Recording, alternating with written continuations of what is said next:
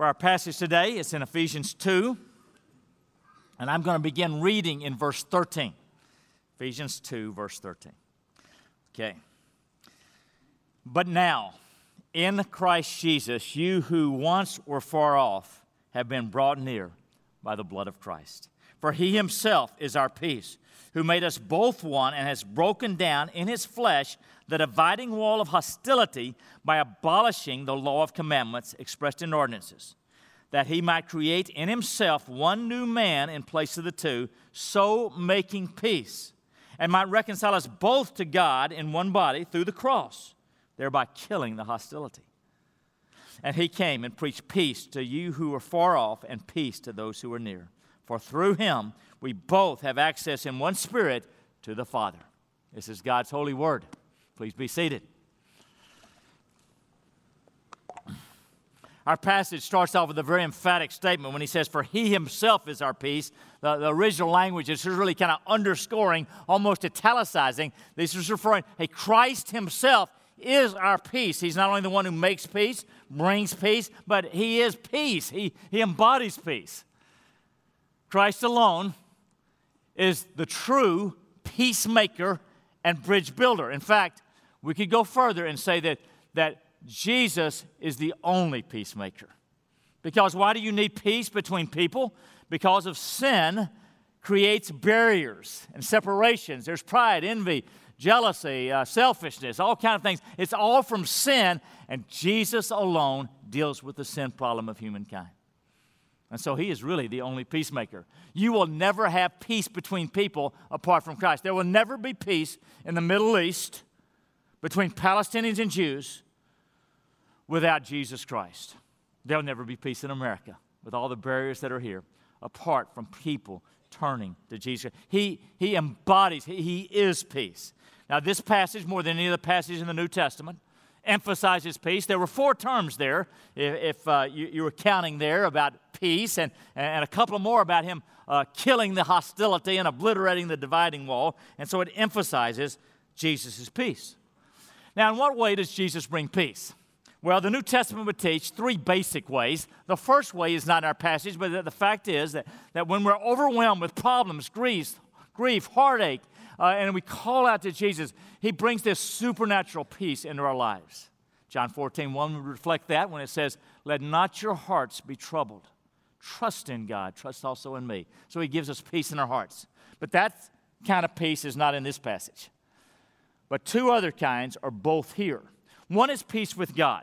That is because Jesus Christ removes the barrier between us and God, our sin, by dying in our place on the cross. Because he deals with our sin, then we can have peace with God. There may be no barriers anymore. Romans 5:1 would be a great expression of that. It says, therefore, having been justified by faith, that is justified, made right with God by faith, we have peace with God through our Lord Jesus Christ. You know, something that deep in the human heart, all of us long for, to have peace with God. He gives us that peace. And because of that peace, he also gives us peace in the body of Christ between very different people, at times very difficult people, at times people who are hostile to each other. He brings different people together in the body of Christ. Because if a bunch of separate people out here are different and even hostile to one another, and they're brought to God because of the cross, they're brought to the one God. We're all brought up here from everywhere. There's only one God, and so we're together, united in our Savior, Jesus Christ, one body. So Jesus Christ brings not only peace with God vertically, he brings peace with each other horizontally. Now, in this passage, he is dealing with the primary hostility and barrier in the early church, and that was between Jew and Gentile. Now, let's just be real clear on this, because you cannot make heads or tails of the New Testament until you get some feeling, not just knowledge, but some feeling of the depth of the hostility between Jews and Gentiles in the ancient Middle East and the ancient Roman Empire. So it goes way back to Genesis 12. God chooses a man to start a people, Abraham, to start the Jewish people. And they were going to be God's chosen people. And through them, God always intended to bless all the peoples of the earth. And that was Abraham's heart. But over over the decades, over the centuries, they lost their purpose, they lost their way, and no longer sought to be a blessing to all peoples, but rather separate from all peoples, feeling superior to all peoples. And over time, they had nothing to do with the non-Jews that they called the Gentiles. And in fact, in the first century, these were some of their rules about Gentiles and hanging out with them. A Jew could not go to the home of a Gentile. A Gentile could not go into your home.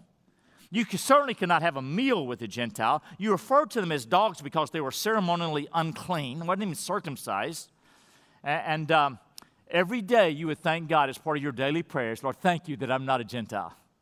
So extensive hostility, condescension, and really hatred. And it was reciprocated by the Gentiles. So when you think about Jews and Gentiles, think about, it wouldn't be an analogy even here today, but in the Middle East, maybe a radical Palestinian PLO kind of a guy and a Jewish right-winger kind of guy, the hostility that might be there. And other places around the globe. Deep, deep hostility.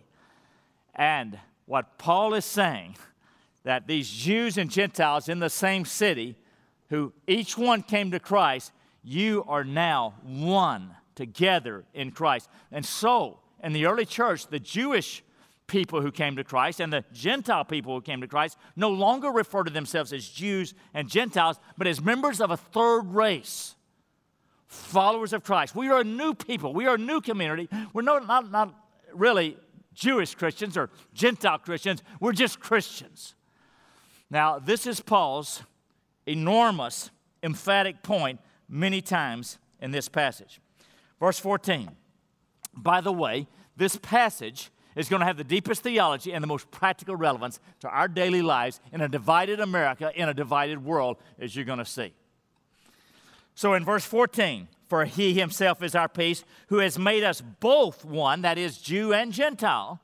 He's made us both one, no barriers. He's broken down in his flesh the dividing wall of hostility. In his flesh refers to the cross. In his body, when he paid for our sins, he's broken it down. He's taken this wall of barrier, hostility between Jews and Gentiles, and he's just obliterated it, canceled it. Now, what's interesting is that there was a literal wall that probably was in his mind that was a metaphor of this barrier between Jews and Gentiles. And this is what happened. The temple grounds, high up on the Mount Zion, the temple grounds today, outside the temple there was an inner courtyard that only Jews could go into, and then there was an outer courtyard that Gentile proselytes who were converting to Judaism, that they could go to.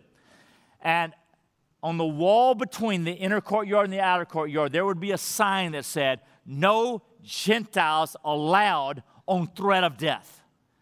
If you Gentiles try to come into our courtyard, the inner courtyard for Jewish-born people only, you're responsible if you get killed. Now, can you imagine that? Can you imagine if Woods Edge kind of had some barriers out here and hey, sir, if you're not part of the inner group and you try to come in here, we'll kill you. I mean, it's amazing. The hostility, the deep hostility at this time between Jews and Gentiles. And Paul is saying, guys, no more. That's gone in Christ. You're no longer Jews or Gentiles or any other barrier is insignificant. You are now part of the people of God, the third race. That is the only thing that matters. And he says he's broken down in his flesh the wall of hostility. And then he goes on to say, how does he do it? By, verse 15, by abolishing the law of commandments expressed in ordinances. Really? What's he talking about here? You mean he abolishes the commandments in the Mosaic Law, the 613 commandments, beginning in Exodus 20 with the 10 commandments, and it goes on and on and on from Exodus 20 through Leviticus, Numbers, and Deuteronomy. They've been abolished in Christ? You bet it has. Jesus Christ on the cross abolished them. End of the period of the law. New period, new day, new era. It is now the period of the church. Now, this law, the Mosaic Law, it has some commandments in it that are just right and wrong. They're what we call the moral law. And God actually puts the moral law on the hearts of every person. And they're always right and wrong. Do not steal, do not commit adultery, do not put anything else before God. Those are always right and wrong, and they apply to today too and to all of us.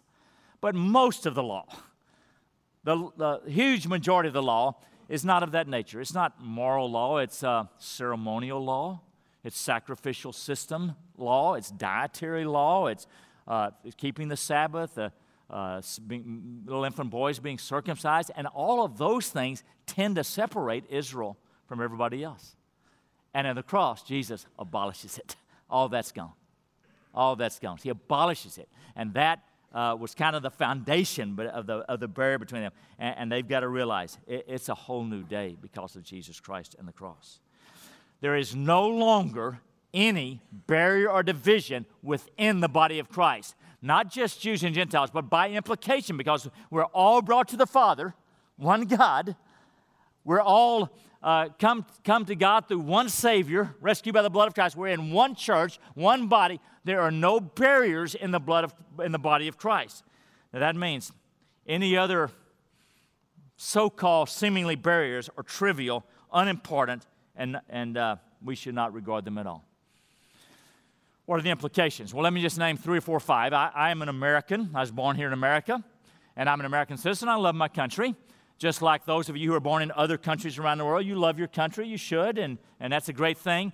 But the fact that I was born in America, that I'm an American, is trivial. It's nothing and less than nothing compared to the fact that my identity is in Jesus Christ. My real citizenship is in heaven, and that trumps by far my identity as an American or as a Texan or any other identity that I've got. From time to time, there are a group of dear Iranians who come to Woods Edge. They live down in the southwest part of Houston, and actually I saw some of them come in today. Last week there was a bigger group. There are about 8 or 9 of them, I think, and from time to time they come. Let me tell you their story a little bit. They're Iranians from Iran. They were Muslims. And they migrated to Turkey and lived there for a couple of years until they could get to the United States, and they moved to Houston, the southwest part of Houston. And I forget if they came to Christ in Iran or in Turkey, but now these dear fellow believers who grew up Muslim are followers of Jesus.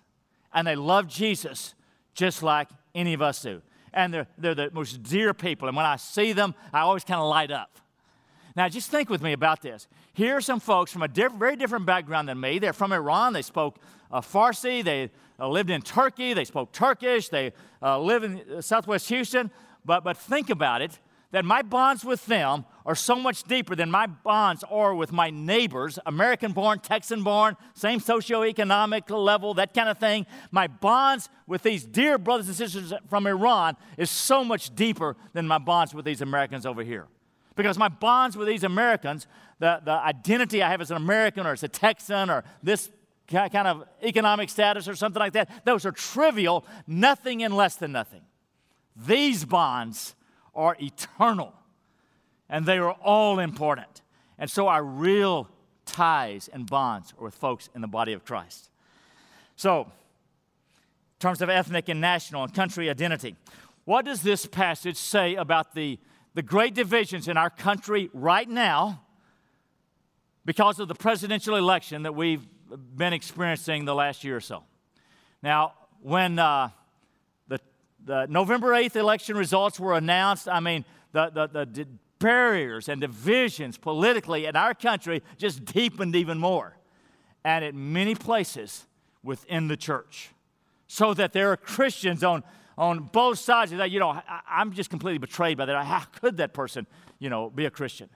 And if for you, a person's political identity trumps their being saved by Jesus Christ, if that is the most important thing to you, if you feel like, man, it's just absolutely devastated if Trump got elected, or conversely, if you feel like, man, the Messiah has arrived in Donald Trump getting elected, let me tell you this morning, I would call both of those positions idolatry, the idolatry of politics, who are looking for politics for the ultimate answers rather than looking to Jesus Christ. And the answers are not there. Now, I vote, I've got political views, but they are trivial compared to my identity in Jesus Christ. And if you are kind of like the Jews and Gentiles in the first century, you can't hardly even come into the home of somebody who's Democrat or somebody who's Republican. Something is wrong. Because you are part of the third race, which trumps all political associations. And so, would we let divisions be in the church because of who you support politically? If so, Jesus Christ is not your Lord, but politics is your Lord, and you don't even know it until I'm telling you right now. But it's so. Do not let politics trump Jesus Christ. Okay, if that's not enough controversy for you, let me weigh it in a little bit more. What does this mean for all the tensions in the United States about immigrants? If you are a believer, one's country of origin is trivial. It's nothing and less than nothing compared to our bonds in Jesus Christ. And we are not of those Christians who are worldly, swept along with the common current political views in the United States, but rather we are taking our cues and beliefs from the Bible and Scripture. And so, oh, man, if there are some dear Iranian folks who come from another country and they're bonded in Jesus Christ, that trumps everything else. You guys know that Houston is now the most international city in the United States. 1 out of 4 people in greater Houston were born in a foreign country, including many people in this room. And we welcome them. We're thrilled at it because, we look at them through the eyes of the gospel. That we are bonded as brothers and sisters in Jesus Christ. And if they're not yet brothers and sisters in Jesus Christ, what a mission opportunity that God's sending the nations to us. And we look at it through that lens. Some of you are struggling right now, probably bristling. This does not mean that there are not some specific views that we could differ about immigration matters. But it matters that there's a different attitude for the believer than for the non-believer. We're not primarily worried about our jobs here in our country. We're worried about the kingdom of God and the gospel and loving all people and treating them with the love and grace and forgiveness that Jesus trumps. And that just colors everything. And so that just sets a whole different context for the believer. We are not of those people who are taking our cues from the folks around us. The Bible would call that being worldly. But rather, we are godly. We take our cues from God.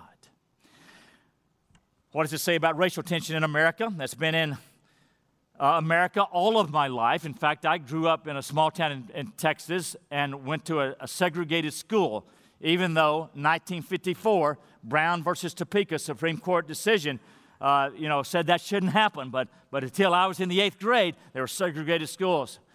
And there has been racial tension for 200 years and still today. And last summer, it sort of erupted. Now, you can tell the biblical perspective on this.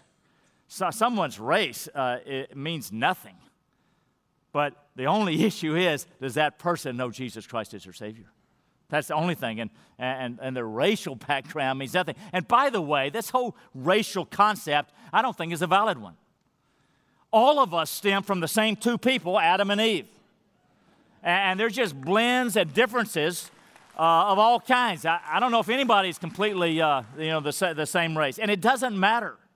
And by the way, back to the immigrants, you may be born here in America, but we're all immigrants. Just go back a few generations. We're all immigrants. In the body of Christ, all of these barriers that so divide our country and so divide our world are obliterated.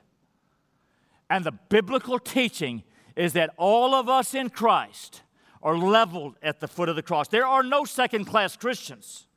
And so there are no black Christians, white Christians, Hispanic Christians, Asian Christians, just Christians. That our deepest loyalties are of Jesus Christ alone.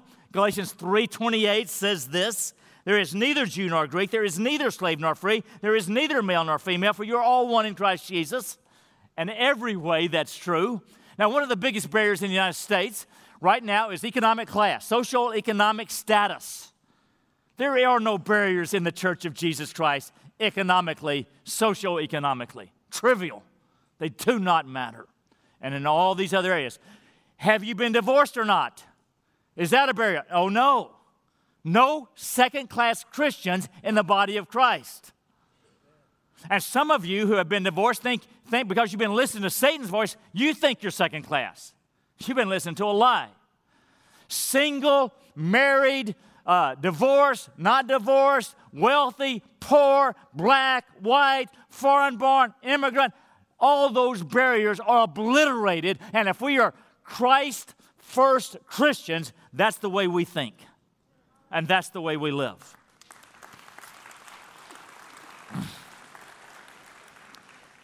It's a testimony to your hearts that most of you like that. And maybe all of you. In the providence of God, we came to I think, the most powerful passage in the New Testament on diversity today on Martin Luther King weekend. Isn't that good? That is so timely.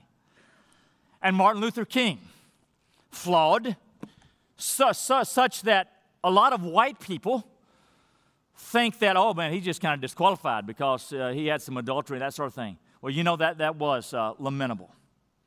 But let me tell you how God sees David. God does not see David the way you and I see David. When we tend to think of David, we tend to think of him with Bathsheba and Uriah.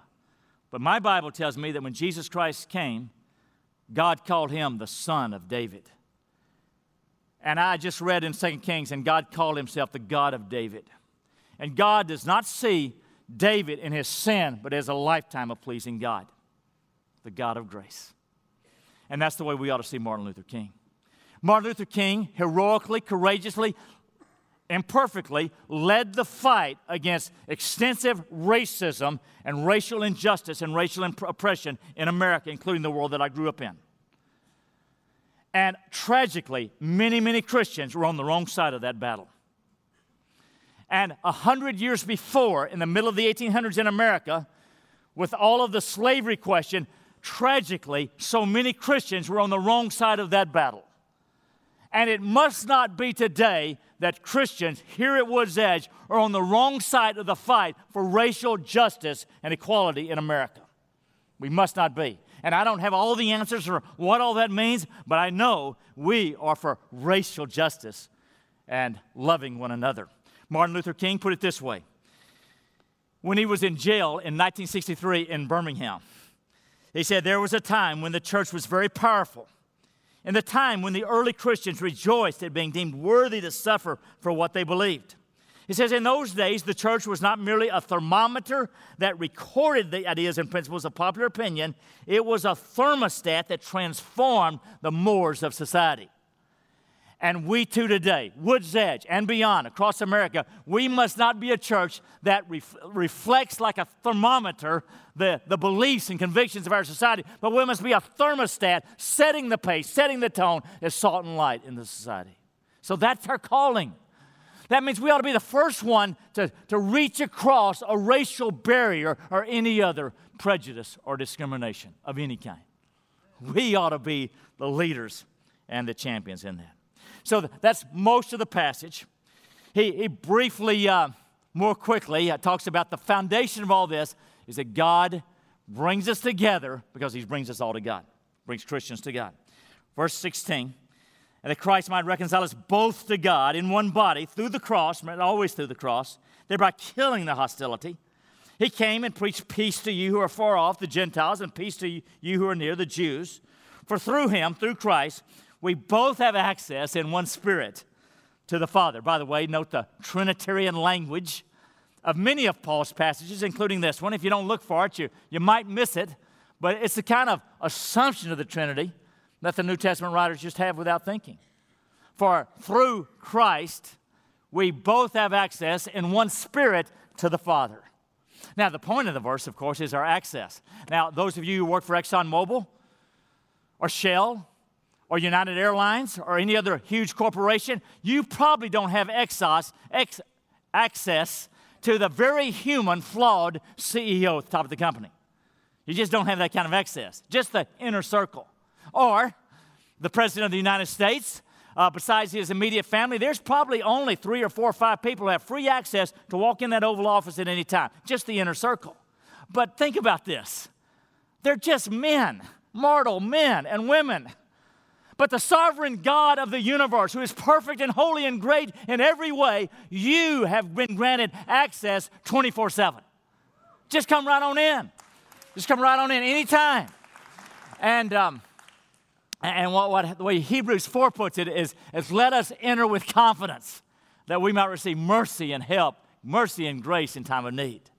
So whatever we're burdened with and overwhelmed with, we can with confidence come to the Father and receive mercy and grace in time of need. Now, some of you, maybe you feel like you've been a little bit sinful lately. You hadn't had good attitudes and things like that. And Satan's going to be telling you, hey, you can't even pray. You can't go to church. You can't read your Bible because God's mad at you. What a lie.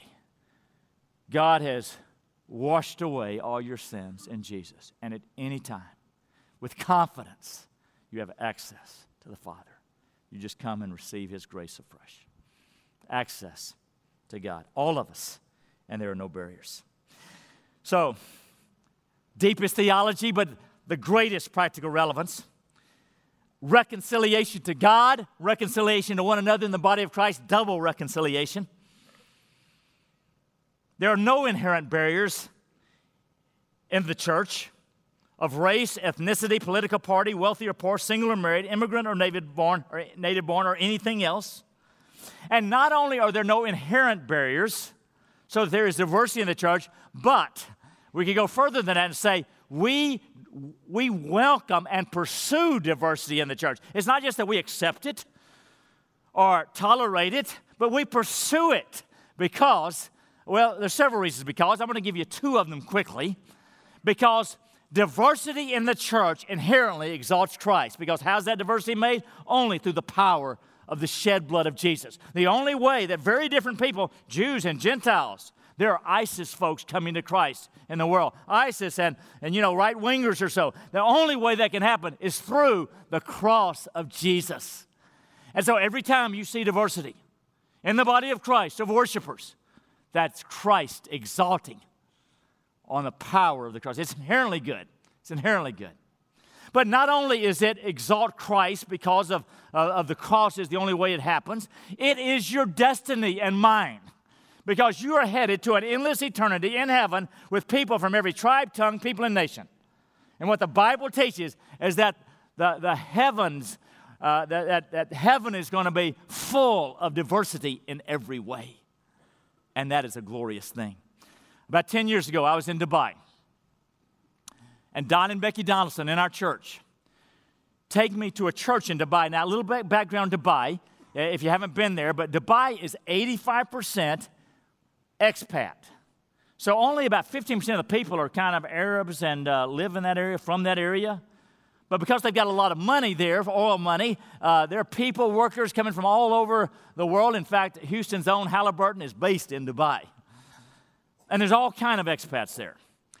And I go in this church there, and I'm looking around at people, and there's no one group of people that kind of predominates. There are clearly folks who are from the heart of Africa, and clearly people from Southeast Asia, like the Philippines, and from South Asia, like India and Pakistan, and there are Chinese folks there, and there are Australian folks there, Western Europe, all over Western Europe. There are folks from America, and just all over the globe, and there's no one group that predominates. And I look around and think, man, this is incredible. This is what heaven's going to be like. And it was so rich. I just was awed by it. And this is our destiny. And we not only accept it, but we pursue it. And so a stated dream of mine for Woods Edge, for some time, if you've been around here, you know it, is that we want more and more diversity. Now, I appreciate the diversity we've got. We probably have 50 countries represented here, certainly 40, but I bet 50. I wish we could count. Since we left the Woodlands and moved out to Spring, we've got more socioeconomic diversity. We have more and more African Americans and Hispanics and Asians, though we're lagging behind on Asians. And that is all so God-honoring and God-glorifying. And because this is our attitude as biblical Christians, then we welcome it, encourage it. On a Sunday morning before or after the service, you see somebody that looks differently than you, then introduce yourself, greet them, be glad they're here, light up. You can also greet people that look like you, but especially if they look differently than you, invite them. As Christ followers who have the love and grace of Jesus pouring into us, we pour that love and grace out to other people around us, no matter if they're quite different than us.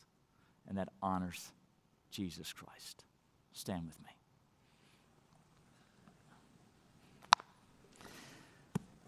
Friend, if you're in the room and you've never been reconciled with God, the deepest longing of your heart, maybe unarticulated, is peace with God who made you. And right now, if you're willing to humble yourself and admit you need a Savior, He'll do it. He'll do it.